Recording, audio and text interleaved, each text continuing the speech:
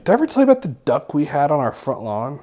You might have told me that. Did I tell you about the time that I was attacked by some ducks while I was camping?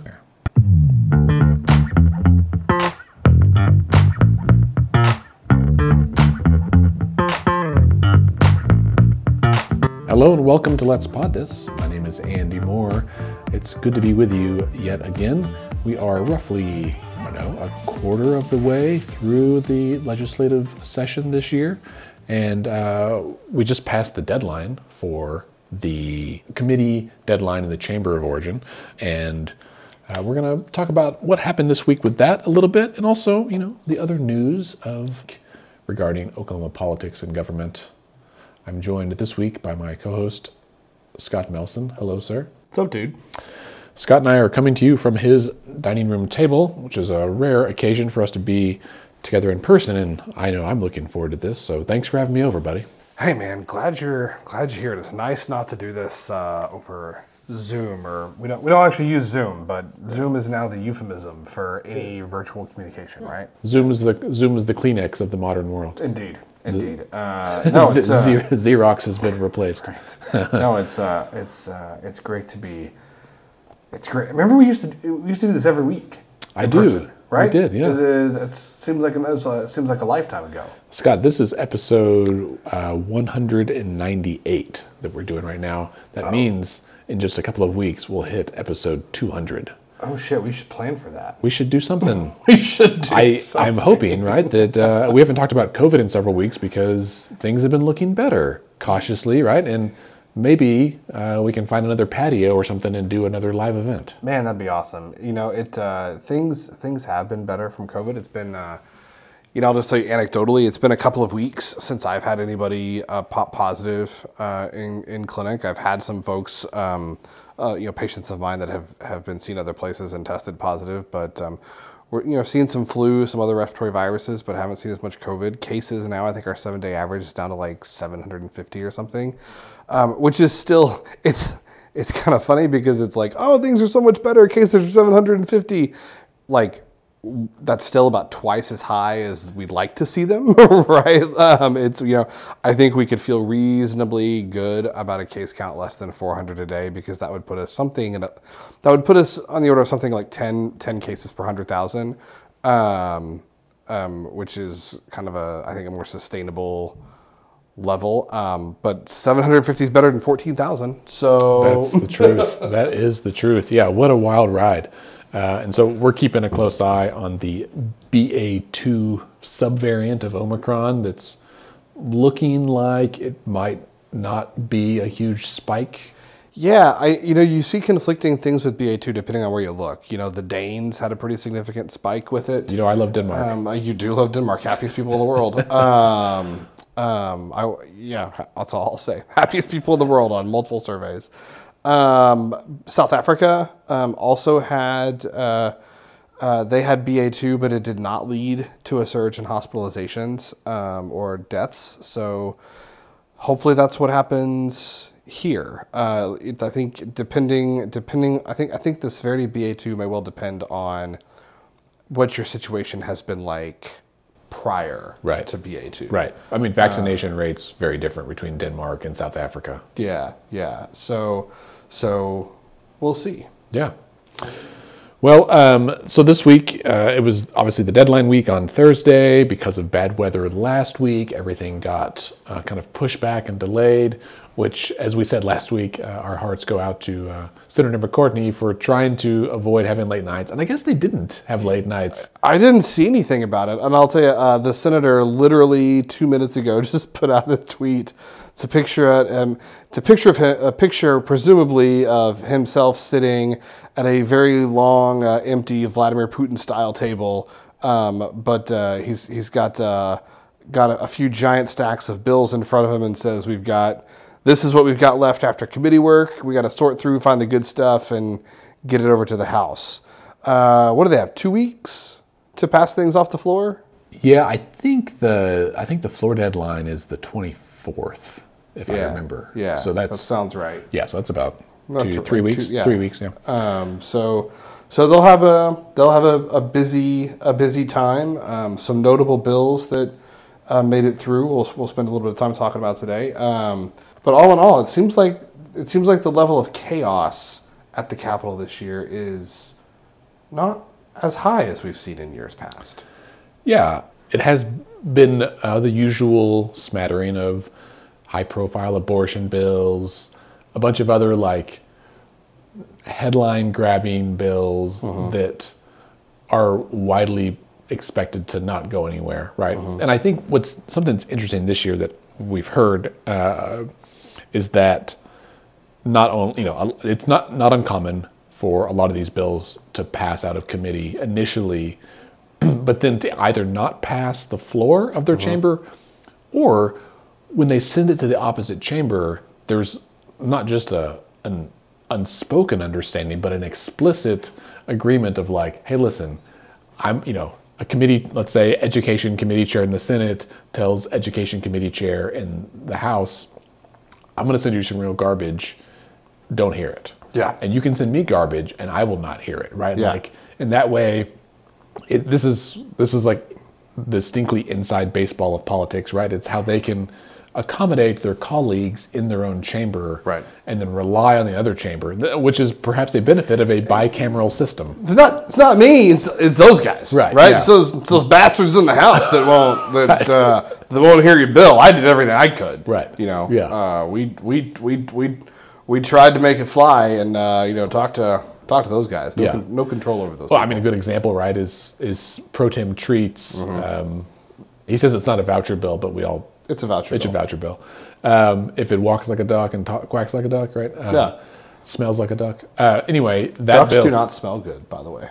No, I think most fowl smell foul. I'd agree. I'm not a big bird person. Anyway. Did I ever tell you about the duck we had on our front lawn? Here at this house? Yeah. I don't think so. It was really weird, man. It was like December, I think. We were sitting here one night watching TV, and I heard a quacking, and I was like, that sounds like a duck. And there was a duck on my front lawn, and like I went out there to be like, what's it doing? And then it ran towards me, like quacking. Yeah. So I came back inside because I didn't want to fight a duck? Yeah, I wasn't in the mood to fight a duck, and it like hung out on our lawn quacking all night. It's really weird. How did your dog respond to the duck? So I actually took her out on a leash to see what she would make of it, and she usually likes to chase after things. She did not seem super interested in chasing after the duck. Maybe it was rabid.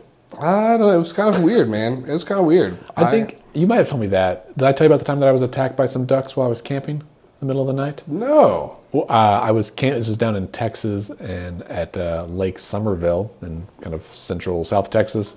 And I was camping with my wife at the time, and she had to go to the bathroom in the middle of the night, and we were kind of far from the bathroom. So we got up and we drove down there. For one, we didn't check the weather. We didn't know that a huge cold front was coming through. Sure. So the temperature dropped from the 70s into the 30s overnight. I was not prepared for that.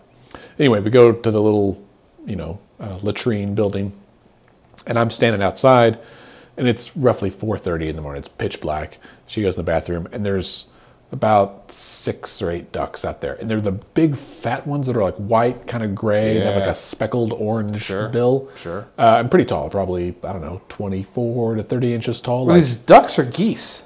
That's a good question. They weren't like... They weren't from the height. For listeners, Andy just denoted a height of about 30 inches off the floor. So yeah, it's about a table height. I think these were geese, not ducks. Okay, maybe that's it. But they're not Canada geese. Right? Yeah. Not the black and white that most people would think of. Yeah, these were like a big fat white goose. Yeah, burly. Yeah, they were burly. They looked muscular, right? And so they were quacking quite aggressively and coming towards me. And I was like, open the door. I was like, hey, can you hurry up? Because there's some angry ducks out here. And so she comes out kind of laughing, like, what are you talking about? And then they came up and I was like, look at these. They're just going nuts, and they're so loud in the middle of the night. Yeah. And then they got about 4 feet away and started snapping at me. Yeah. And I was like, go get in the car. So she ran around, and I had them chase me, and they kept waddling after me. And I got in the car, and I was like, wow, can you believe this? And then we started hearing, and they were pecking the bumper of my car. And so I, backed up and zipped down. But I was like, we're only probably, I don't know, 300 yards away from Did these they follow ducks. you? No, thankfully, but I was worried. Like, what are we going to do if they come after us in the tent? It's so wild. You know, the thing is, I would say that story sounds a little crazy, except when I was 3, we would go, when I was a kid, we'd go out to Lake Eufaula in the summers. And when I was 3, I sustained a bite on my right buttock.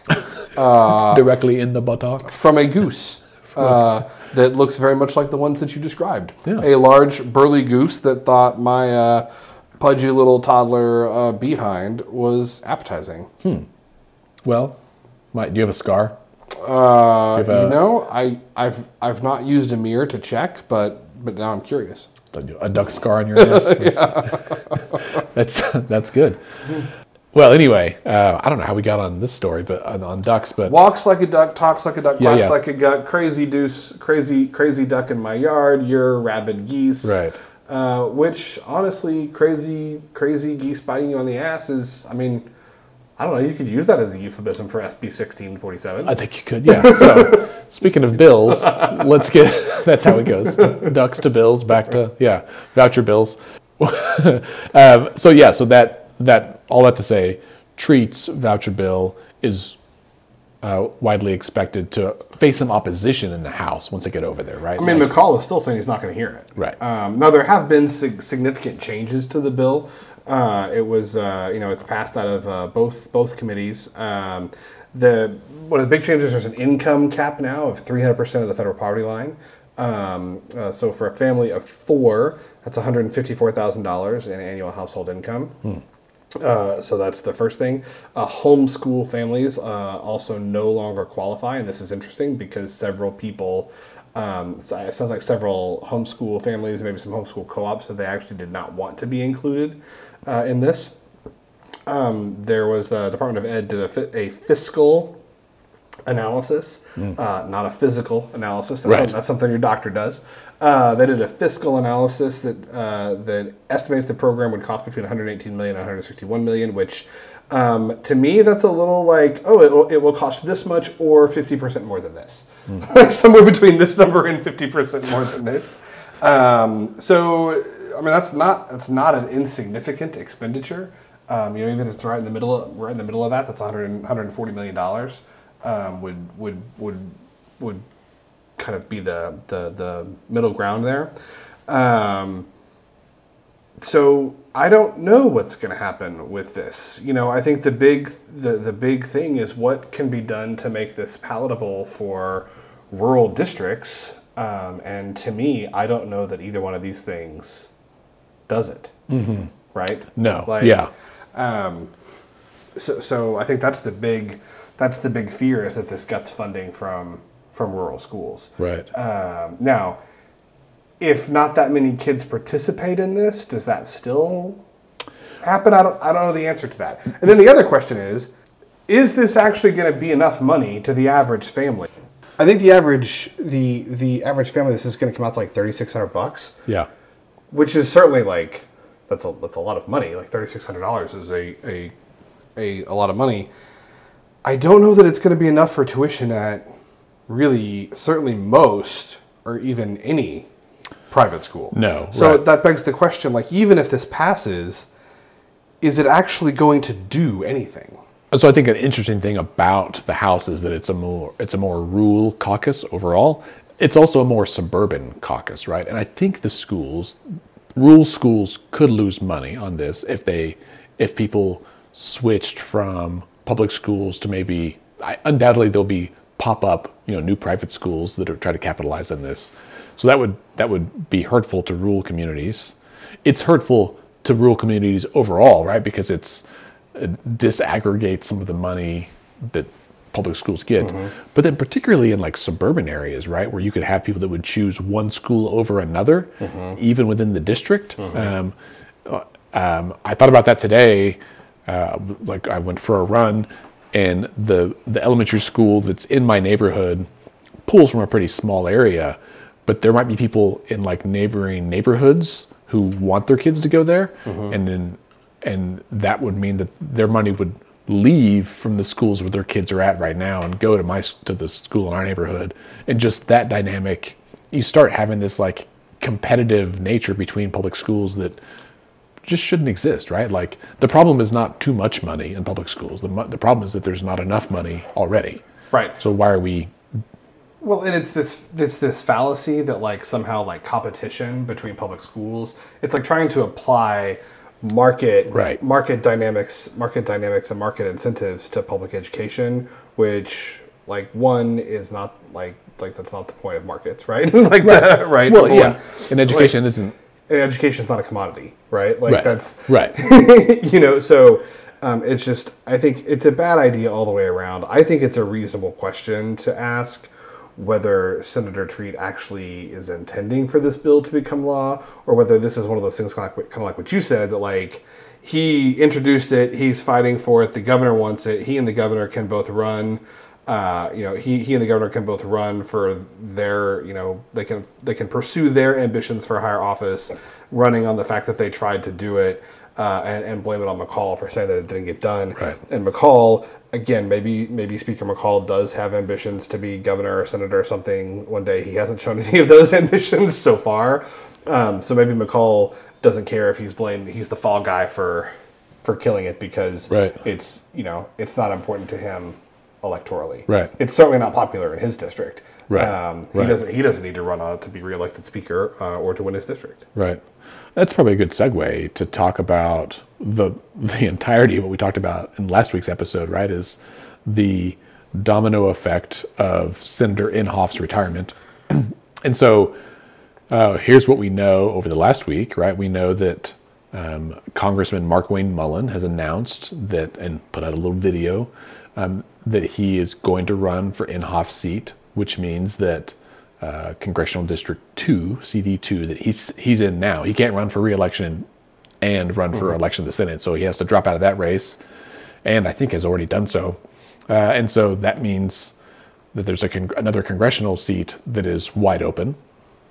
And so, our journalists are doing a good job of asking around. Carmen Foreman this week on the News OK Political State podcast said she asked Speaker McCall about it, and he said basically no, like he's pretty content to just run for re-election as speaker.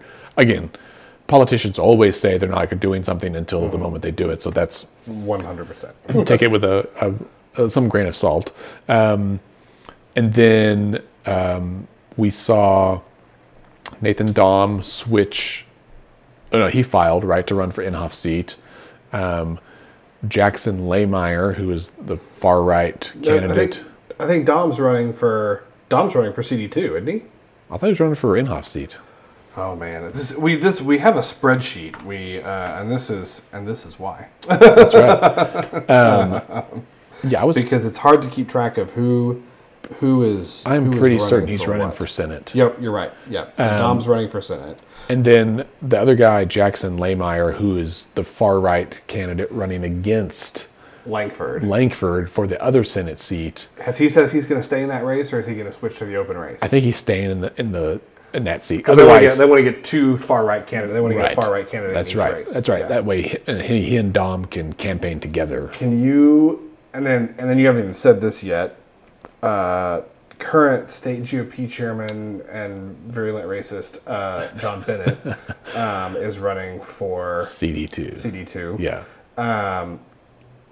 Man, if we had Congressman John Bennett and Senators Nathan Dahm and Jackson Laymeyer, that would be quite the trifecta. That would be a dramatic shift to the right for our congressional delegation. For the Oklahoma congressional delegation. We're already pretty far to the right, and this would just push it even further. One question, because John Bennett, previously member of the State House, he left in 2018? I think so. I think he lost. Didn't he get beat? I can't remember if he got primaried and lost, or if he just decided not to run anymore because that's what was going to happen. He was one of the founders of the Platform Caucus, right? Yeah, I think so. Or at least our members of the Platform Caucus, and he definitely was a target of that kind of so-called dark money effort to get rid of some of the members of the Platform Caucus a few years ago, and then ran last year and won to become a state party chair. Right. one question that I saw posed this week, and I don't know the answer, is do we know if Mr. Bennett can run for Congress and remain state party chair at the same time? I don't know. That is a question on my list of things to Google in the evening. And Scott, you are correct. He did not run for re-election in 2018. Yeah. He just opted not to run. And that was a pretty contentious year. Like he had said some pretty outlandish, terrible things about Muslims and other groups. And so, so, and as state party chair, like he has endorsed Laymeyer over Langford, which is unheard of. Right. I mean, if you've got a candidate for your party already in office, you always support them, right? Yeah. Or you don't say anything. Right. But it is extremely rare for them to run someone against it and endorse them. So I think that's doing two things. One, in the eyes of many Republicans, it is moving the state party out to the fringe, right? And like less relevant. So yeah, we'll see what happens there. A few other names that are being kicked around that I don't think we addressed last week. One is State Senator Marty Quinn. It sounds like he is going to run, I think, for CD2. Gentner Drummond seems to be indicating that he's committed to the AG's race. He's not interested in running for Senate. Governor Stitt has said he's not interested in running for Senate. Yeah. I don't think we have heard anything about Lieutenant Governor Pinnell, one way or the other. No. We talked a little bit about former Lieutenant Governor Todd Lamb last week. Because he had that tweet. But I don't think we've heard anything about him either. Other prominent names: T.W. Shannon, Senator Treat. Again, a lot of stuff swirling about them, but I don't think they've announced anything, right? No, J.C. Watts is a new name this week, though. He's, I think, the only black person ever been elected to statewide office in Oklahoma. Well, he wasn't statewide. He was a congressman, but he wasn't elected on a state. I don't think he was ever elected as a statewide official. He was elected to Congress. He was in Congress for 4 terms. A federal official, but I don't think he ever won a statewide. Oh, he was corporation commissioner. That's the he was. Yeah. Oh, okay. That was the statewide office. So that'll be interesting. I think he's got some pretty high-profile people that he's been working with as well. I mean, he's got a record of success. There's a lot of OU fans. A lot of OU fans would happily, I think, vote for J.C. Watts. For those who don't know, J.C. Watts was a very successful quarterback at OU back in the day, prior to his foray into politics. Played for Coach Barry Switzer. We had thought of him. I thought he was kind of done with elected life, but I think the congressman would be a formidable candidate. Yeah. So, I mean, he's 64. He left politics 20 years ago in 2002, and has pretty much been out of the public eye since then. So that would be super interesting. Other names on the other side of the aisle, right? Emily Virgin has indicated, I think, to Carmen Foreman again, like, or it was during a committee meeting that Carmen was in, that she said somebody else, I think Representative Crosswhite Hader, kind of like said, like, I guess this is the week people are making announcements if you've got any, and Leader Virgin kind of was like, no. Like, the only thing I'm running for is to get out of this building. And so, which again, we haven't heard any, notable Republican or Democrats, even not notable ones. We really haven't heard any names. Is there a Democrat in the race other than there's not for the vacant seat. The only Democrat who's running is Madison Horn, who is running for Langford's seat. Yeah, and she had eyeballs, I think, about switching races, but again, we talked about last week, she'd have a pretty uphill battle. Kendra Horn's camp put out a statement that was basically like, hey, we're still looking at it. Thinking about it. Yeah. Not no, but not yes. Right, and we want to make sure it's the right thing for Oklahoma, right? And I mean, call me crazy, but I think all the Dems, at least the Dems that might have some money anyway, I haven't gotten called, but I would imagine there have been some polls in the field this week trying to say, like, for a lot of people, right? Yeah, for a lot of people. How uphill of an uphill battle is this? Right. And I suspect, I mean, the filing deadline isn't until April, right? Mm-hmm. And so at this point, I think a lot of people are probably waiting to see who else gets in to make a decision. So we'll see. And I think, most interesting for, what we try to talk about on the podcast here is how does this affect everyday lives, right? And a lot of people, probably, Scott, a lot of people don't follow the horse race of politics the way that you and I do. Sure. Nerding out over crosstabs on polls that are released. But I think this opportunity could have consequential impact on regular everyday Oklahomans, right? A lot of us, Washington feels far away, but because of the trickle-down effect here, right? Like Inhofe retires, if, some congressmen run, that opens up those seats for like state house, state senators to run for those seats, which opens up their seats, which means that, hey, regular people who might be interested in running for office but don't want to run against an incumbent suddenly might, right? We use Senator Treat as an example. Should he file for one of these federal offices, that would mean that his seat could potentially be open again. For anyone in the state house who are running for re-election, they would not be running. So suddenly you've got open seats, and with a very short time frame. And that means that if you are a listener and you're interested in running for office, and you know that you probably can't beat an incumbent, you find out. Call them and ask if they're going to run, right? And there may be an opportunity there. It also just kind of shakes up not just those individual seats, but the composition of the state legislature, perhaps other statewide offices, and our federal delegation. And when, at the federal level, things, particularly in the Senate, are a 50-50 split, while we don't expect this seat to swing the other way, there's a higher chance than there was 2 weeks ago. Totally agree. It's it's going to be an interesting few weeks. To see who jumps in where. Yeah. Some of the other things that passed this week at the legislature, we saw. Again, I think a lot of kind of signaling bills. A bunch of the medical marijuana stuff went through, and in fact, related to medical marijuana, we haven't talked about that very much. We should have Brian Jones or Ryan Kiesel or someone on the show to talk about it, because there's some really significant things that are happening. For one, this week, a judge upheld the injunction or denied the injunction. I think upheld the injunction that basically cleared the way for the seed to sale tracking system to go into effect. Yeah, which is an effort to try and crack down on black market cannabis, which we know is a problem. There was like last week or 2 weeks ago, like a $500 million bust. Cannabis bust that was all illicit, if you will.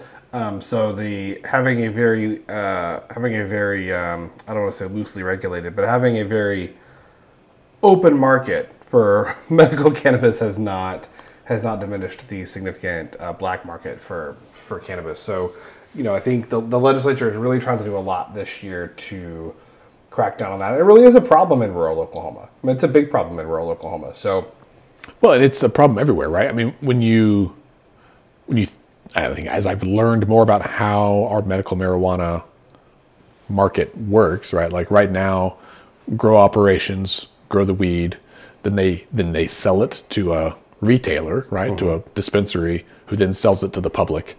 Some of them are processed in between, and whatever. But there's not. If you go to a dispensary and you say, "I want," I don't know, a dime bag. I don't know what the. I don't know the terminology. This is dates myself. But if you go and you say, "I want a pre-roll," or you want something, they sell you whatever they've got, but you don't know necessarily where it's from. Now it might say, but you can't confirm that. And that grow operation may also have sold half their stock to the dispensaries, and then the other half they could have sold to their buddy. Guy. Yeah, a guy, that's right, who sells it in the black market. This new metric is the company who will be implementing the seed to sale program. It basically stops that, right? So that growers have to account for all of their seeds, all their plants, all their stock, and where it goes to the testing facility and then on to the dispensary. And so as a consumer, if you're someone who consumes this product, when you go buy it, you'll get to know specifically, what farm it came from, where it was tested, all of that. Speaking of cannabis, there's the perennial effort to just pass a state question that would legalize cannabis and essentially make it legalize recreational cannabis in Oklahoma. Where are we with the bills introduced this session to limit the ability of voters to make their voices heard with state questions? Oh, right. Man, that's a good question. Well, first let me say, because I thought you were going to ask where are we with those state questions, and I think they're still working through the legal challenges. Yes. There's 3 state questions that deal with open legalization. And we should say the seed to sale system would be necessary for that as well, right? Sure. Recreational marijuana doesn't just mean like smoking if you got it. It's not just you buy it from the guy in the corner. Right. It would, in some ways, it's like a regulated price. It's like it's illegal for you and I to go sell cigarettes, right? Like you and I can't stand on this corner and sell cigarettes out of the carton, right? Like that would, or alcohol, right? Like we can't stand on the corner. How crazy does that sound, right? That we, like the idea that, and it's probably different for younger folks who are now growing up in a world where marijuana is legal. Like my kids see dispensaries and it's just normal to them. Yeah. Do you call it the drugstore? I don't. Do you call it a pharmacy? No. It is funny. They haven't asked many questions, but sometimes I'll laugh out loud at some of the names of the danctuary and and places like that. And it's real. They haven't really brought it up yet, but I'm surprised. Maybe they just, I don't know. Kids are so inundated with advertisements that it just goes over their head. But yeah, so to your question, where are we with the bills that would restrict the initiative petition process? Several of them passed out of committee this week. One would change not the number of signatures required, so there's a lot of focus on that. It would change either how signatures are collected. So you'd either have to do it as a percentage of, I think there were 2 bills. One would change it to be a percentage of the voters in each congressional district. So depending on what kind of ballot initiative you're doing, a referendum is 5%, a statutory change is 8%, and a constitutional change is 15% percent of the voter turnout in the most recent gubernatorial election. For whatever reason they chose that, but that's how it works. So instead of right now, it's just you get 5, 8, or 15% of all voters in the state. This would change it. You have to get that percentage from each congressional district. Another bill would change it to be that percentage of each county. Right. They want to create an electoral college in Oklahoma. They essentially want to create an electoral college for, it's not enough to win the majority. You have to win the majority of counties. This is just for signature collection. What you're talking about is yet another bill where there's a couple of things. One you have to win a certain number of counties, but also there's a bill that you have to get 60%. So if your measure passes with 58% of the popular vote, it doesn't get implemented. It is so fascinating to me. We have a lot of great local journalists. I don't know if any of them have asked this question. If they have, I assume that they either wouldn't get an answer, or they might not even get an interview. It's just interesting because Senator is it Robertson is Robertson running the bill? Roberts. No, it's not Roberts. It's it's unimportant. But the bill that requires you to win a majority of counties. The argument for this bill is that rural Oklahomans deserve more of a voice, right? That rural Oklahomans are having to have consequences of bills that are being passed by the urban centers. Well, no, really what's happening is that a majority of Oklahomans have voted for something, and it just so happens that a majority of those people live in Tulsa and Oklahoma City. Right. He is making the argument that rural centers are shoving this down urban centers are shoving this down rural rural communities' throats. And it's like, no, we're just asking everybody, and the most common answer is that we want to do it this way. Right. And his argument is no, rural voters should be able to veto that. Like, and I really want someone to ask him why he thinks that rural voters are like more important or more valuable, or why rural communities should be able to veto what the majority of Oklahomans want. Well, and there exists a scenario in that, Scott, where a majority of rural voters could support it, but not a majority of rural counties, right? Because there are some counties in Oklahoma have fewer than 5,000 people. Sure. So, like, if you got, let's say, just less than half of that, right? And you didn't win the county, but you get that across the state, you could have a majority of rural voters. So again, I'm not here to say that urban voters are more important than, I'm just saying we're all equal. Everybody's vote should count the same, and a state question that gets a majority, 50% plus one, should be the law of the land. There shouldn't be this, no, you got to win this percentage of folks in population centers, but you got to win this percentage of folks that don't. We shouldn't be giving more power to people based on where they choose to live. Right. And in fact, there's constitutional provisions that each vote shall count equally. So we'll see. Well, we'll see what happens there. I don't anticipate that those will go all the way. I fear that there's one that would just raise the threshold for adoption to 60% for constitutional amendments. And on the face, I could see this making sense, right? We've talked before about how we don't think that that we should be amending the state constitution every couple of years, right? The problem is that I probably said that before I realized how detailed our state constitution is, and that in many cases when statutory things have passed at the ballot, like just statutory changes, that they were then undone by the legislature. Yeah, or attempted to. State Question 780, most recently, a very popular criminal justice reform measure. The very next session filed several bills to repeal it, right? And that, even though that's clearly not the will of the people, it doesn't stop them. And so I think a lot of things go in the Constitution as a way to prevent politicians from overriding the will of the people. Well, and what's frustrating is because of how kind of lopsided we are in Oklahoma in terms of where the parties are, what happens is a majority of voters pass something, right? And then the legislature, several members of the legislature say, well, no, we have to undo because the folks in my district don't support this. No, what you're saying is the primary voters in your district don't support this. Right? Like that's really what we're talking about. The people who vote in the primary in your district are the ones who don't support state question XYZ. Right. And that's why things get enshrined in the Constitution, is because there's like not no way to undo it, but it's much, much, much harder. If we could trust that our legislators would respect what majority of Oklahomans want them to do, you wouldn't have to put everything in the Constitution. It's not a good idea to govern by constitutional amendment.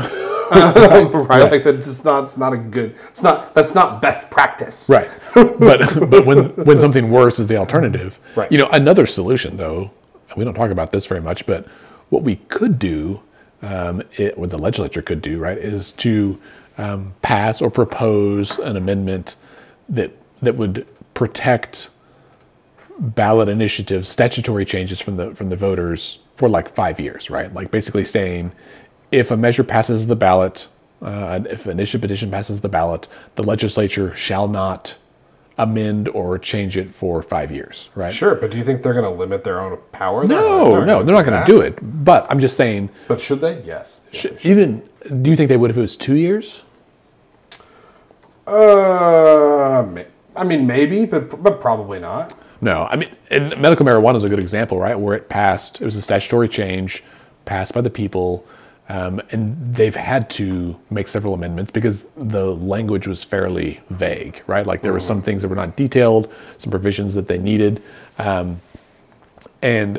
I think the flip side of that is that it they could still discuss changes, right, and plan for the future. And in some ways, having that lead time to like contemplate and debate, okay, well, we need to make a change on this. Wasn't quite solid from the ballot. We need to, and probably the public would agree, and we need a seed to sale program. That wasn't part of the deal. So those kinds of things can be implemented with a little more foresight. Yeah. In fact, there's related to that. There's a bill this year, I think from Representative Andy Fugate. I don't have the bill number in front of me, but it's, I think it was him. It might have been from Senator John Michael Montgomery too, that would basically change so that not to make our state legislature like Texas, which meets every other year. And it's not even to do a budget thing every other year, but it's where certain measures could only be proposed in certain years. Yeah, in like an even numbered years. Yeah. But the way it's worded is like they can only be proposed in even numbered years and then only voted on in odd number years, or vice versa. It forces you to have a year-long debate about it. Yes. Interesting. And I was like, hey, that's not a terrible idea. And people will argue that it slows down government, but I also would argue that in many cases government needs to operate a little more slowly because this deliberative process needs to happen. Sure. Otherwise, we get like what we had last week, where bills are proposed, like bill language is proposed so shortly before the committee meeting that the committee members haven't even seen the bill language, right? Right. And they're asked to vote on bills with language they've only seen for 12 minutes or something. Right. Which happens all the time. Right, like that happens all the time in Oklahoma politics, where the agenda gets posted 5 minutes before the meeting, which is like within the letter of the law or rules, I think, but certainly not within its spirit. Well, I mean, in the committee meeting this week, they had to suspend the rules to allow them to do it, right? So like it's technically not in the rules. They had to suspend their rules in order to hear the bill. But speaking of transparency, do you want to talk about Canoe? Yes. You take us through the deets, and then I'll fill in. Comment. Scott will chime in with and another thing. So as listeners probably know, last year, I guess, whatever it was, sometime recently, in the last couple of years, Governor Stitt inked a deal, negotiated a deal with electric vehicle manufacturer Canoo, CANOO. Is it weird to you that it's a car company named after a boat? Yes. Okay. Yes. A lot of things about them are weird to me. Yeah. They've actually not produced any vehicles yet, right? That's part of the deal. We've seen renderings. I don't think they even have a prototype, but it was a big deal. Millions of dollars that were kind of promised. $15 million in cash basically was promised to them. And they had not released any of the details about it because the deal wasn't signed. And on some level, I will admit that makes sense, right? Like, because they have a competitive advantage in this, and they don't want to say what it is until the deal is done, right? We all don't want to count our chickens before they hatch. We don't want to sign our contracts before they're dry or whatever. But the Frontier has since, I guess they've been signed now, and the Frontier has got access to those documents and wrote a really good story about it. Scott, I'll say, I was a little comforted by what I read. It was not as bad as what I expected. Yeah, what the headline for this has been that it's a $300 million, right? Like it's a $300 million package of incentives, which have had a lot of people going, what now? Right. Because it sounded like we gave them $300 million and they hadn't done anything yet. Yeah, that's not the case. And there's not $300 million in the quick action closing fund, right? Right. So but it turns out that that's not the case. So what do we know now? Yeah. So what we know is they were going to get $10 million from the Quick Action Closing Fund, which is the largest out of that chunk. I guess the $15 million deal is the largest the state's ever awarded since the Quick Action Closing Fund was created in 2011. But $10 million of that would be to help build that plant, the manufacturing facility in Pryor, Oklahoma, that Canoo has said will create like 1,500 jobs. But that 10 million isn't just like earnest money in good faith. It has stipulations that if Canoo spends $48 million and completes at least 10% of the construction of the factory, they would get $3 million, right? So they got to spend 48, then they get 3. And then to get the other 7, they have to finish the plant and invest $450 million in the facility, and all of that by July of 2026. So there's even a time frame on it. It's not open-ended. And that somewhat makes sense, right? To say you got to build the whole plant and you got to invest $450 million in doing so in the next 4 years. If that's the case, we'll give you $10 million. And if they haven't started building the factory by next January, then they'll have to repay some of the money, right? And if they don't complete it by July of 2026 or meet some other performance goals, they have to repay the money. So there's like a clawback mechanism, which is also good, right? They can get another $5 million from the Quick Action Closing Fund if they create, like they've said, they'll create 700 new jobs. It will be high-tech jobs, but they have like 10 years to do that. And so they've only expected to have 85 people like in the next 2 years.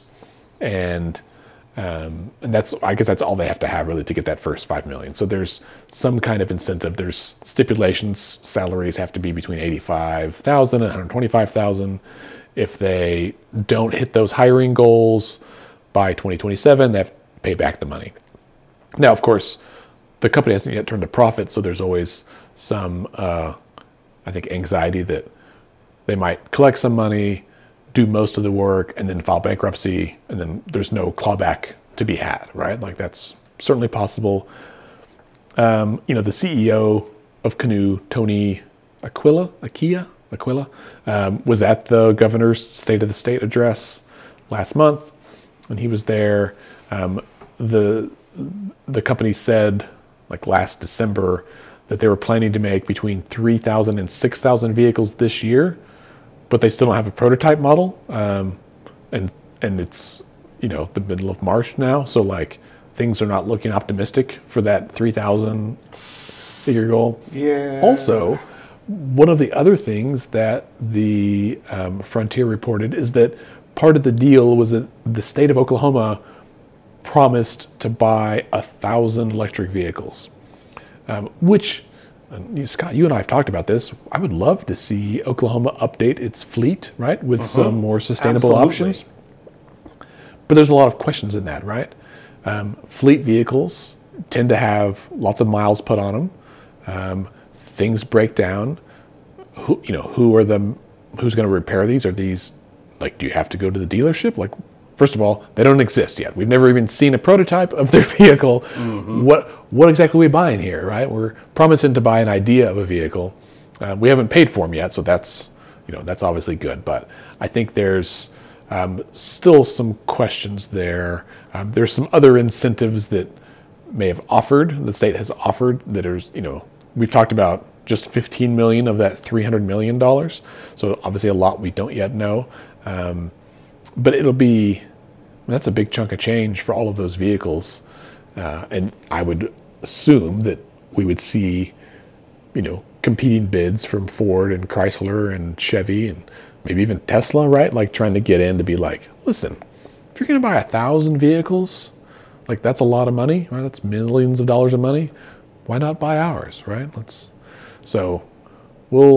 I'm very curious to see what happens. I'm curious just to see the prototype. Like I'm a car guy. I would love to see something besides like the little, like rendered models they have that aren't even really working prototypes. Mm-hmm. Yeah. No, I agree. This is, it's a lot better than we thought. I'm glad that there are clawback mechanisms. I'm still not convinced. I mean, to me, this still feels like a much more of a roll of the dice. I think shooting for Tesla was probably maybe reaching a little bit high. I love Oklahoma. I've lived here my whole life. I'm happy to live here, and I love it here. I think that trying to convince a lot of people to relocate from San Francisco, the housing costs notwithstanding, to Tulsa, Oklahoma is a big ask, as opposed to a city like Austin, which is I think for a bunch of reasons still kind of a rung up from Oklahoma City and Tulsa. So I think shooting for a Tesla might be a bit of a reach. I would love to see us using tools like the Quick Action Closing Fund to try and woo companies that have more of a track record, right? A company that, it'd be great to have an electric car company here, but maybe an electric car company that's actually built a car, right? We used to have a GM plant right here in Oklahoma City. Right. You remember when it closed and what a big loss that was? And it's interesting to me that they're marketing and talking about Canoo as a car company, a manufacturing company. When you really dig into Canoo, there's an argument to be made that they're much more of a software company, and that their long-term business plan does not come from making and selling cars. It comes from software that they want to sell to other companies who make cars, and they want big car companies to put Canoo software in their cars. Right. And that's a big difference, both in terms of what their business plan is, but also in terms of what kind of infrastructure they require, physical infrastructure, human infrastructure. It's just a different MO, right? It seems odd to me. I don't know how far Pryor is from the city, but it seems weird to me that they would build a manufacturing facility in Pryor and not closer to Oklahoma City or Tulsa. Well, it's because there's that big industrial park out there. Oh, right. That's given them a big deal. Yeah. Right. There's a big industrial park out there that's looking for tenants. Right. And so again, I love the idea. I think public-private partnerships are fantastic. MAPS is a great example. So I'm not anti using government funds to lure private businesses. I'm glad it's not $300 million, but I still wish it was a different company. Yeah. Yeah. And I hope, I think we both hope we're wrong, right? Yeah. It would be really rad for this all to work out, for them to build some kind of cool ass electric vehicle right here in Oklahoma. Yeah. And to be a wonderful partnership, that'd be great. But I think we've seen the rocky road that even Tesla has had, and there are several EV vehicles, several EV companies out there that are also kind of somewhat struggling to get a foothold, particularly because the Detroit Big Three are also investing heavily and. Right. Heck, Porsche has an electric vehicle out, right? Right. Volkswagen, everybody. I hope this doesn't turn out to be something that Governor Stitt runs on for president as this big success story, when the reality is that there's, 100,000 square foot empty facility in the middle of Pryor. My pillow, my Canoo. There you go. There you go. It could happen. We're about out of time. Should we touch briefly on the crisis of world events? We've never really talked about it. I'm sure everyone is aware that they're. If not, we should. If not, hold on to your butts, because this is going to be a rude awakening. We're now in the second week of a Russian invasion into Ukraine in Europe. It's really an awful situation. Lots of casualties already on both sides. Several thousand Russian casualties. Lots of Ukrainian casualties. A lot of uncertainty about what happens next. President Vladimir Putin of Russia has made several veiled and in some cases not so veiled threats of using nuclear weapons in some capacity. There's 1 million refugees that have left Ukraine already. The cities of Kyiv and Kharkiv have been really devastated. Why are we talking about this? One, it's just it's one of the biggest international crises that the world has seen in several years, and so it's important that we're all kind of staying aware of it too. It is going to impact us here at home. The United States, along with several NATO allies and other allies from around the world, has enacted some really pretty devastating sanctions directed at both at Russian banks, Russian companies, the Russian economy more generally, and specifically Vladimir Putin and some of his kind of hench people. And those have, I think, started to prove effective more rapidly than a lot of folks thought that they thought that they would. One of the consequences of that is going to be increased commodity prices, specifically oil and gas, which is not great since we're already seeing record inflation. I filled my crop this week and was like, oh, that's a number I haven't seen in a while. Yeah, it's not the most it's ever cost, but it's been a minute. This affects Oklahoma because we're one of the leading producers of oil and natural gas in the country, and in fact we have several obviously major companies here: Devon, Continental, now to a lesser extent Chesapeake, and there's been all this talk about oh well, in order what we should do is completely cut off the spigot. The U.S. buys about 10% of our oil and gas from Russia, and that remains the Russians' main source of income into their treasury. And there's been a thought, why don't we just increase production here at home? We should cut off the Russians and just start buying all of our natural and gas, homegrown American oil and natural gas.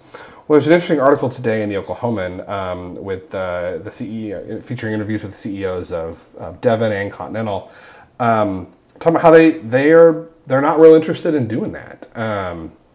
They're saying we're seeing very strong prices right now. We're interested in kind of passing some of those returns on to our shareholders in the form of dividends, maybe more stock buybacks, and we kind of their sense was we see the Ukraine situation as a short-term problem. We're in a long-term business, and they're not interested in massively ramping up production only to see prices tumble in 6 months or 12 months or even 18 months. So their plans right now are all to hold production at their current targets of 0 to 5% over the next several years, which is interesting. I think you and I were talking earlier. I think that's probably the smart play, right? If you're the CEO of Devon or Continental, it's not going to help anybody who wants to fill up their gas tank or pay their heating bill. Right. No, I mean, I think right now the price of gas is over $4 a gallon, right? Nationally, which is the highest it's been since 2008. And you think about that's 14 years ago, right? So there are people there are kids who are learning how to drive or just started driving that are 16, 17, who were just like little kids at the time that this happened before. Right. And I think, for America, thankfully we're moving out of winter and into summer so that less will be spent on natural gas for heating our homes and everything. But listen, oil is in everything, right? It's in plastics, it's in roofing materials, it's in everything, and so packaging, right? So it has an impact on everything. And should this last, it's going to be difficult. It's a tough deal, and I think even if, you said our conversation earlier that obviously these firms can't just ramp up production overnight. Right. It requires significant investment for the long term, and as true as that is, I hope that this is a moment for policymakers and for those of us that are just regular folks, right, to really think about the relationship we have with the global community and what it looks like, right? I think with oil, it's a somewhat finite commodity, right? So if America was just to only use American oil, right, and not anybody else's, we use a lot of oil. Yeah. We could feasibly burn through our supplies much quicker than we need, and then we'd be entirely dependent on other countries. Yeah. So there's a give and take here that is a lot more nuanced. So anyway, our sincere thoughts are with the people of Ukraine, and for all of our troops that are over there. I was watching on the Flight Radar app the comings and goings of U.S. military aircraft just across the border in Poland, and I think we all hope, certainly polling bears out, that Americans do not want American troops to be committed to this, but I don't think anybody really has a good idea of what Putin is thinking, so I'm hoping it doesn't come to that. Agreed. Listeners, thanks for being here. This brings us to the end of our episode for this week. Scott, thank you for being here. Man, I'm glad we could do it in person this week. I guess I should say thank you for letting me be here since we're at your house. Yeah, it's not Upper Room Studios, but it's nice to be in person. That's right. We didn't say this earlier. Bailey was had another obligation this week and was unable to join us. And so I think she'll be back next week. And listeners, stay tuned. We'll try to put something together here for our 200th episode. Even if it's just a live stream, ideally we could do something in person again. Maybe it's some trivia. We'll have to really put our noodles together and think about that. All right, well, hug your loved ones and enjoy the nice weather when we have it. Although I think it's supposed to be... It's going to be cold all week, right? Never mind. Stay warm. Put on a Snuggie or a nice hoodie. God, Snuggies, I remember those. It's been a minute. All right, folks. Decisions are made by those who show up. Don't forget to show up when you can. Have a good week.